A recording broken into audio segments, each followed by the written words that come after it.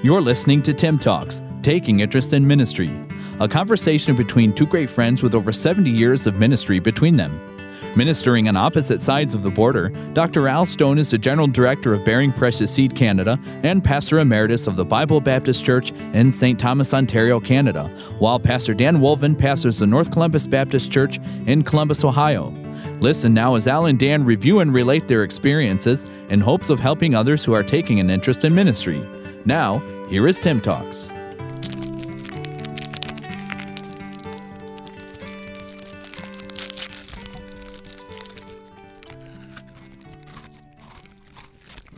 Welcome to Tim Talks. Great to have you with us today. For our Canadian friends, some of you will know what that chocolate bar is. You can guess it right away.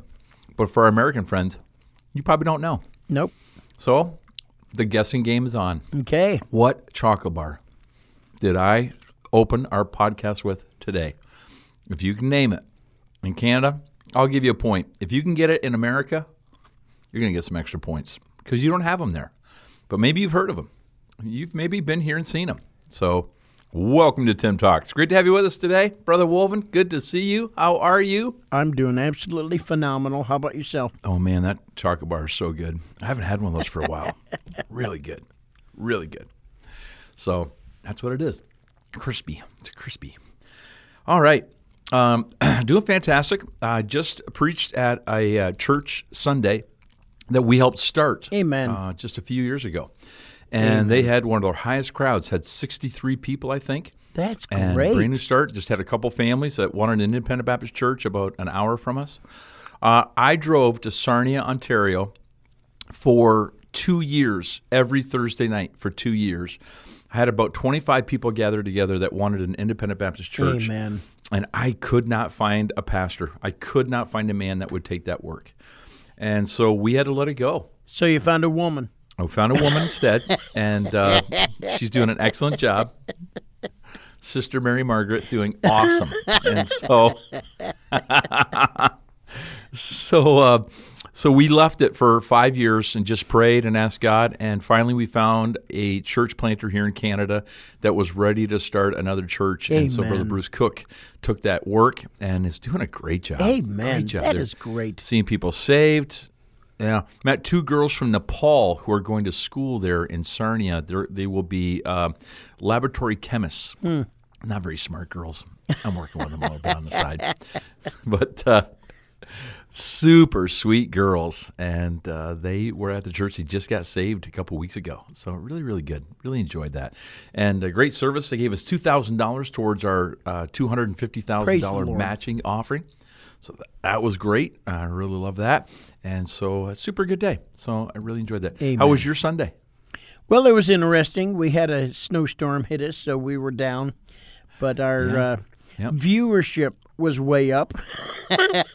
Yeah. How much snow did you get there? About 4 inches. But it all came, like it started hitting around 9 o'clock and, went till about 12:30, 1 o'clock. So, I understand about the older ones, a little bit nervous about driving, those kind of things, because it was coming down pretty heavy. Right. But it wasn't like a blizzard type thing, but it was coming down really heavy. So we had a pretty steady snowfall, started Sunday morning about 9 and ended about 7 o'clock at night, but we only got an inch or two, so not quite as much as you guys. So it was really good. So I did see some churches were canceled Sunday night in the States in Ohio. So I figured you guys must have got a pretty good Yeah, they may have. But I think altogether we probably got 5 inches. But, it's warmed up a little bit today to where it's getting pretty slushy. So, thank the Lord for that. Right. Good. Well, the lakes must have helped us this time. I'm watching the weather 6 a.m., and they got this woman on this particular network. They had a spokesman from ODOT, spokeswoman, Ohio Department of Transportation.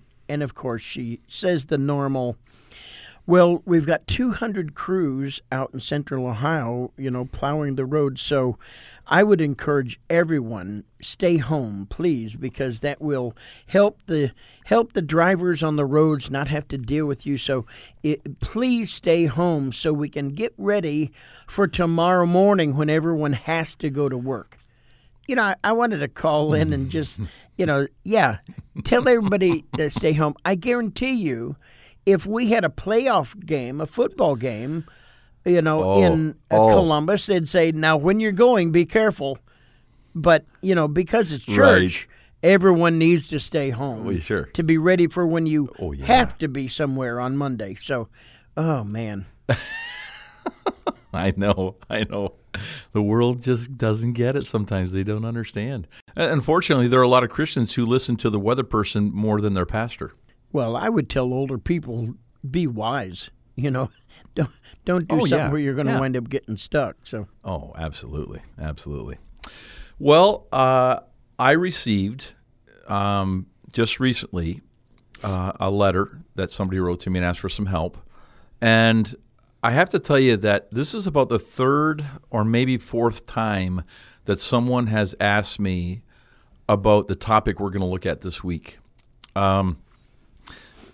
Most of them are, I don't want to say upset, but they're concerned that they aren't getting preaching that is necessarily inspired by something of the Holy Spirit.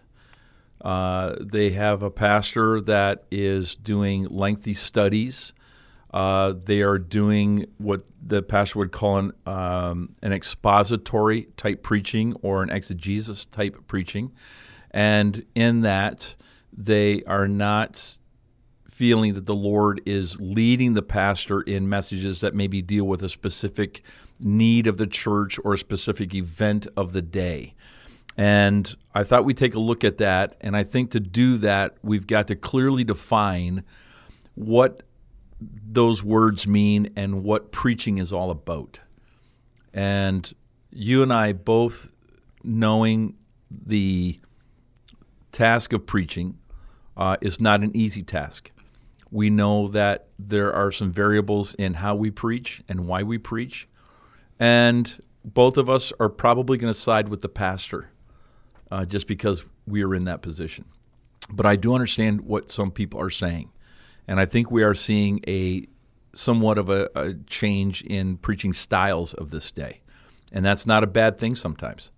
So that's what we're going to take a look at this week. So why don't you kick us off and give some explanation. I have some definitions, but go ahead and start us off with some I've stuff. just got a quote here. I mean, I've got a lot of information, but I've got a quote from Matthew Simpson in his lectures on preaching. And here is the place of the preacher. His throne is the pulpit. He stands in Christ's stead. His message is the word of God. Around him are immortal souls. The Savior unseen is beside him. The Holy Spirit broods over the congregation. Angels gaze upon the scene, and heaven and hell await the issue. What associations and what vast responsibility. So, sometimes the carnal mind, and I don't mean that as intensely wicked, just human, the human mind, we think of the size of the crowd as being such a, great importance. Maybe the people in the pew themselves, maybe the pastor doing the preaching, or the individual behind the pulpit. But it's much, much more than that. Every time we stand up to speak the word of God, it is a great privilege and it's a great responsibility. It's both a, as the scriptures teach, it's both a joy and a holy unction. Like the Apostle Paul, woe unto me if I preach not the gospel. And so, I think that we've got to understand first, before we talk about the styles of preaching or the different forms of a sermon, we better talk about preaching. Preaching is a pressing, a passion. It certainly it's going to involve some teaching, but teaching and preaching are different, and I don't mean just volume. Every time I open up the Bible, and whether I teach or preach, I want to make application. But the application in a sermon is driven toward a sense of urgency. Make this decision now. Trust the Lord today. Repent of your sins now. Christian, get right now. And just a general sermon should have that quality to it.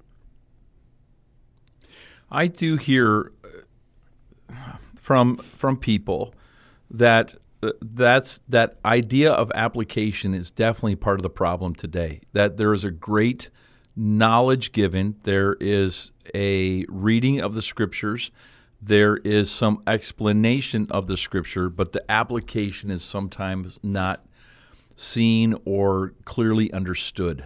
And I think that's missing in some preaching today. And I don't know why that is. Then is it preaching? I mean, Right. Is it what I would classify? I mean, that's really the heart of the issue is, is there passion? Are we caught up? The Bible talks about Paul, that whenever he looked about him, his spirit was stirred within him, and he had to stand up and say something. Mm-hmm. When you think of Jeremiah, I will speak no more in his name, yet I was weary with forbearing, and I could not stay. Cry aloud, spare not. Mm-hmm. I mean, that passion, I think, is necessary in preaching. May not be the volume, but it definitely ought to be the passion. Right. I was going to say that sometimes passion is mistaken for volume. Just because you're loud does not mean you're passionate.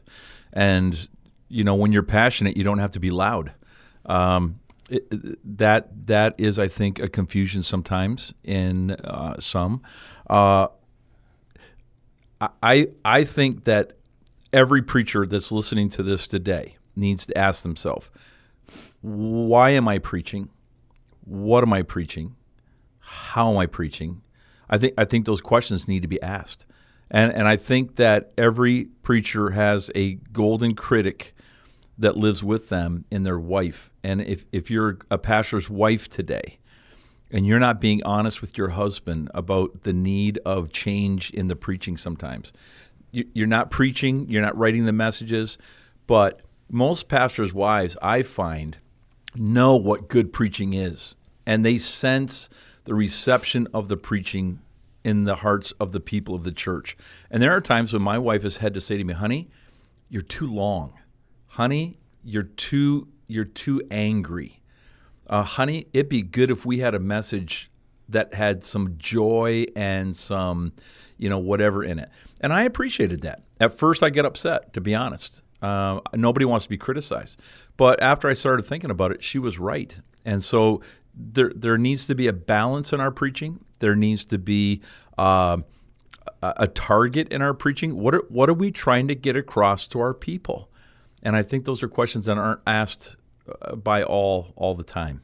Well, you got a better marriage than me. I've never asked my wife in 42 years about my preaching because I don't want to know. Hey, I've been there. You don't have to ask. She lets you know. No, she doesn't. She really doesn't. But she does say some kind things, and so that's always a blessing. That's for sure. Yeah.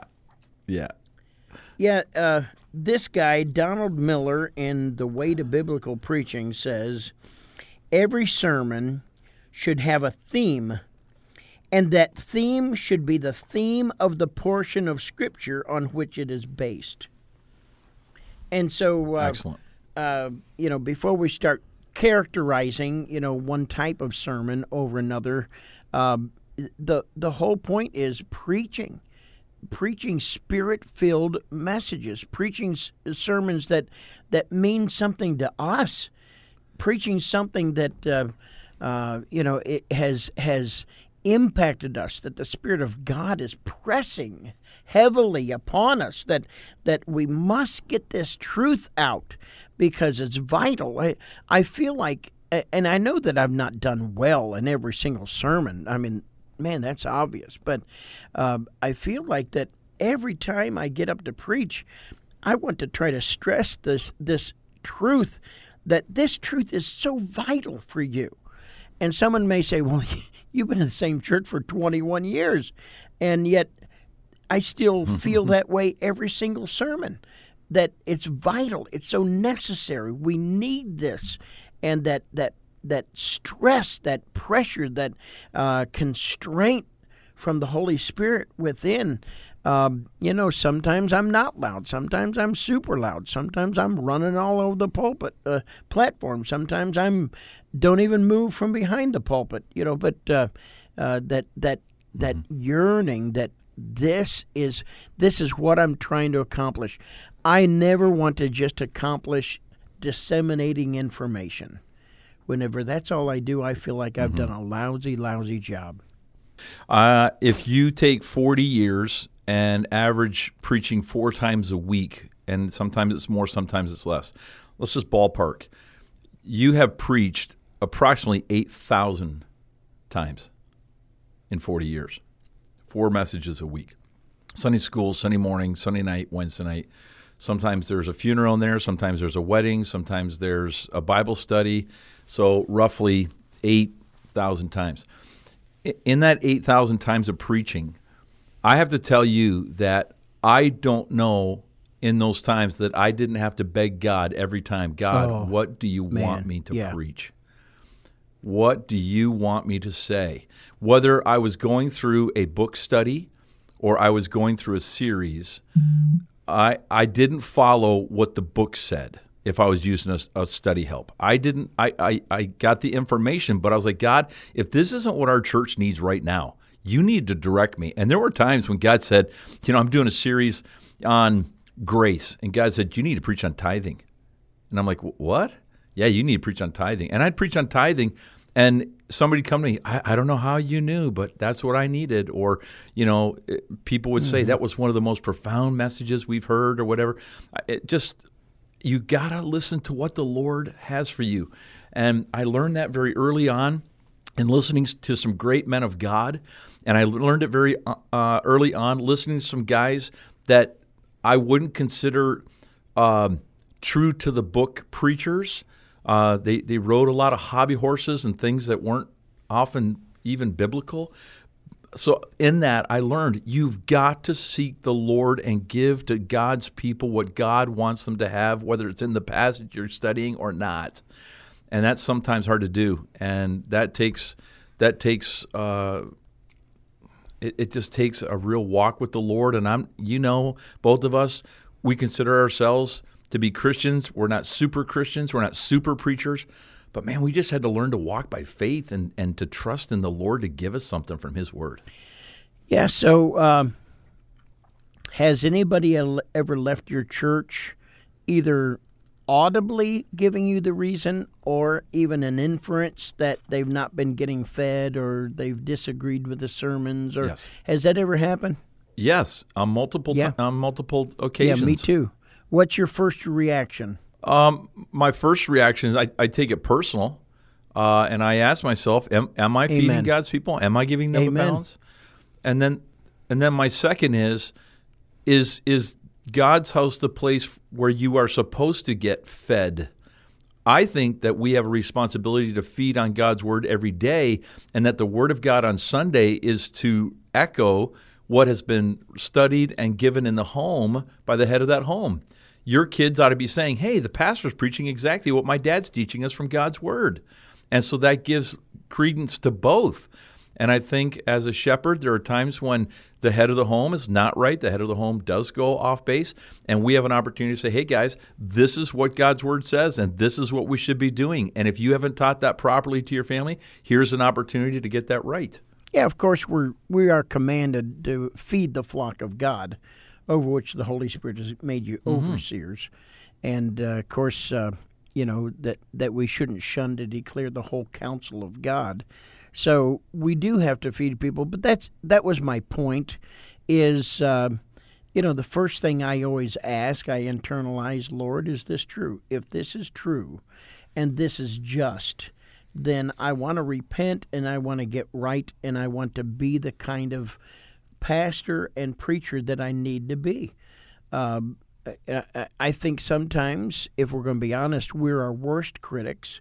I remember trying to find a sermon. One year, I was trying to find a sermon because at that time we only put we didn't put every sermon on the internet, on our website. Just I would put a sampling, maybe a gospel sermon, maybe a sermon on the home, but just sort of like a sampling that people could sort of look at.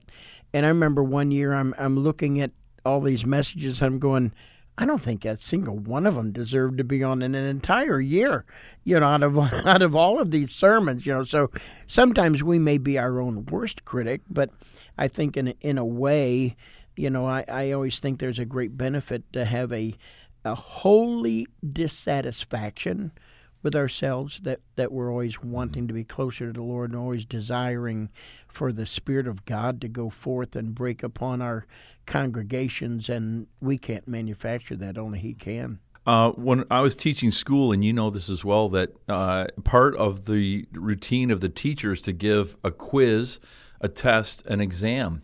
And I learned very early on from some great teachers, because I didn't go to school to be a teacher. I learned from some great teachers that giving a test is not necessarily to find out what your students know. It's to let you know what they don't know. And it gives you a barometer of your teaching to see if they are getting the message that you are trying to give to them. If a whole class fails the test or does poorly on the test, that's not usually the fault of the class. That's the fault of the teacher. And I think that in this day where more and more guys are not giving an open invitation at the end of the message, a lot of guys are saying, let's just take time to think about what we heard about. Well, that's great. We need to do that. But what I like about an invitation is it's a test for me.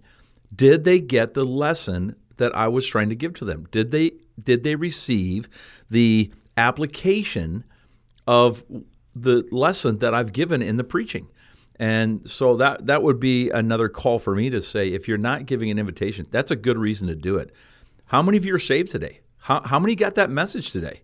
How many of you are going to do something different because of what you heard today? And it's not necessarily calling people forward, but it's just to give you an idea if people really got what you're trying to say. And if week after week people are not responding with, yeah, we got it, and we're going to do something different, then I think you have to examine your preaching. Amen. Amen. And, of course, there are other kinds of sermons. Like, for example, Sunday night I preached on the best is yet to come out of Revelation 21, 1-5. And so, the majority of people that were there, I presume, know the Lord. And so, it wasn't like, come forward if you've not thought about heaven, as much as an encouragement and a blessing. And this is our motivation. This is one of the reasons that we have the motivation to keep serving in drudgery, what we may seem to think as drudgery or pain or opposition or grief or whatever it is, because we know that something better is coming. So not every sermon is going to be conducive to a large altar call, but every time I want to give one. Every time I believe that people deserve the opportunity to make that decision to get right with God. Right. And like you said, not everybody's going to get saved, not everybody's going to get baptized. But I will say, how many of you got something today? How many of you got something from that message you can use today? How many God touched your heart today in this service today? Just Amen. Kind of a general, Amen. buckshot kind of call. And often people will say, yeah, I got something. They didn't necessarily come forward, but if they got something, that's what I'm set out to do. It doesn't make sense for me to get up and not give them something that they can take home and use and better their Christian lives. Well, buddy. Yeah, I've been going to church for 62 years, every single service. I only really remember the last 57 years, basically. Got saved when I was 5 years old. I'm trying to think over my general lifetime before going into the ministry. I probably hit the altar maybe 6 times a year, probably. Maybe an average like that, something about an extra burden or a very special decision. But I bet you over a third of the time I did business with the Lord right there in the pew. Mm-hmm. And so I am thankful for public invitations because it has helped me in my, and I know we're wandering away a little bit, but you are right. If you're preaching with that purpose, you're preaching to that point of decision making. I mean, we're doing everything we can to encourage, to try to help. And even as in 20 years as an assistant pastor, although I was at the front ready to deal with people, if there were times that perhaps maybe nobody was needing my assistance, man, there were times that I still went forward, and did some business at the altar. There were a couple of times that I didn't wait on anybody else. I needed to get to the altar myself, regardless of, what else was going on. And so, man, I'm thankful for a public invitation, but, I'm also thankful that almost everywhere that I've either grown up or served, the preaching was passionate enough to where I was thankful there was the opportunity to make that decision. And, just filled with the Spirit of God, I bet I've heard 500, maybe 800 different preachers in my life, maybe 1,000, I don't know. Mm-hmm. But most all of them I've heard, they preached, they didn't talk. Mm-hmm. Amen. Well, our time has flown by today. 26 minutes we're at right now, and good stuff. There's a lot to say on this, and I think this is going to be a great week. Amen. And I'm glad that somebody brought this up. And like I say, I've had several folks ask me about these kind of things, and I'm looking forward to bringing some things on Wednesday. I'm going to ask on Wednesday, don't answer the question now, but I'm going to ask you this question, pulpit versus lectern, pulpit versus a music stand. I've been in different churches where they're using both, and I don't know if you have a preference on that or an idea about that, but I want to take a look at that on Wednesday. It's not a huge issue. It's not a big, dividing point, but just see what you think about that.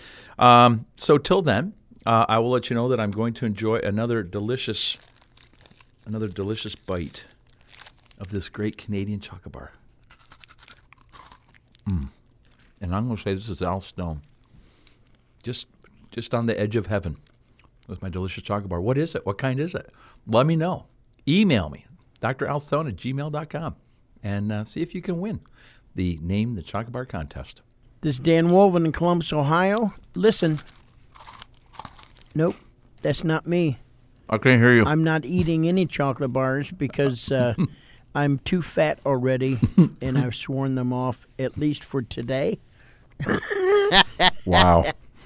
But thank you for listening to us. Thank you for responding. We have been getting a lot of more responses and questions. Yeah. Thank you very, very much. We appreciate this. We'd like to be able to address some things that are relevant and things that you're thinking about. And so thank you for that. Make sure you subscribe. And, of course, please give us a rating or a review. Absolutely. And we look forward to being back with you on Wednesday. Just one sec. I'm sorry, I just had to sneak that in there. Some people wouldn't know what podcast Had to listen to. wash it down. I had to wash that baby down. So we'll look forward to being back with you on Wednesday. Have a great day, And give some thought to what's been said. We want you to make application from what you've heard and bring it back on Wednesday. This is the Tim Talks. I'm Al. That's Dan. We're your hosts, and we're glad that you're along with us. Have a great day. You've been listening to Tim Talks, Taking Interest in Ministry, with new podcasts added each Monday, Wednesday, and Friday. To learn more about your hosts, Dr. Al Stone and Pastor Dan Wolven, you can visit us at timtalks.com. That's TIIM Talks.com.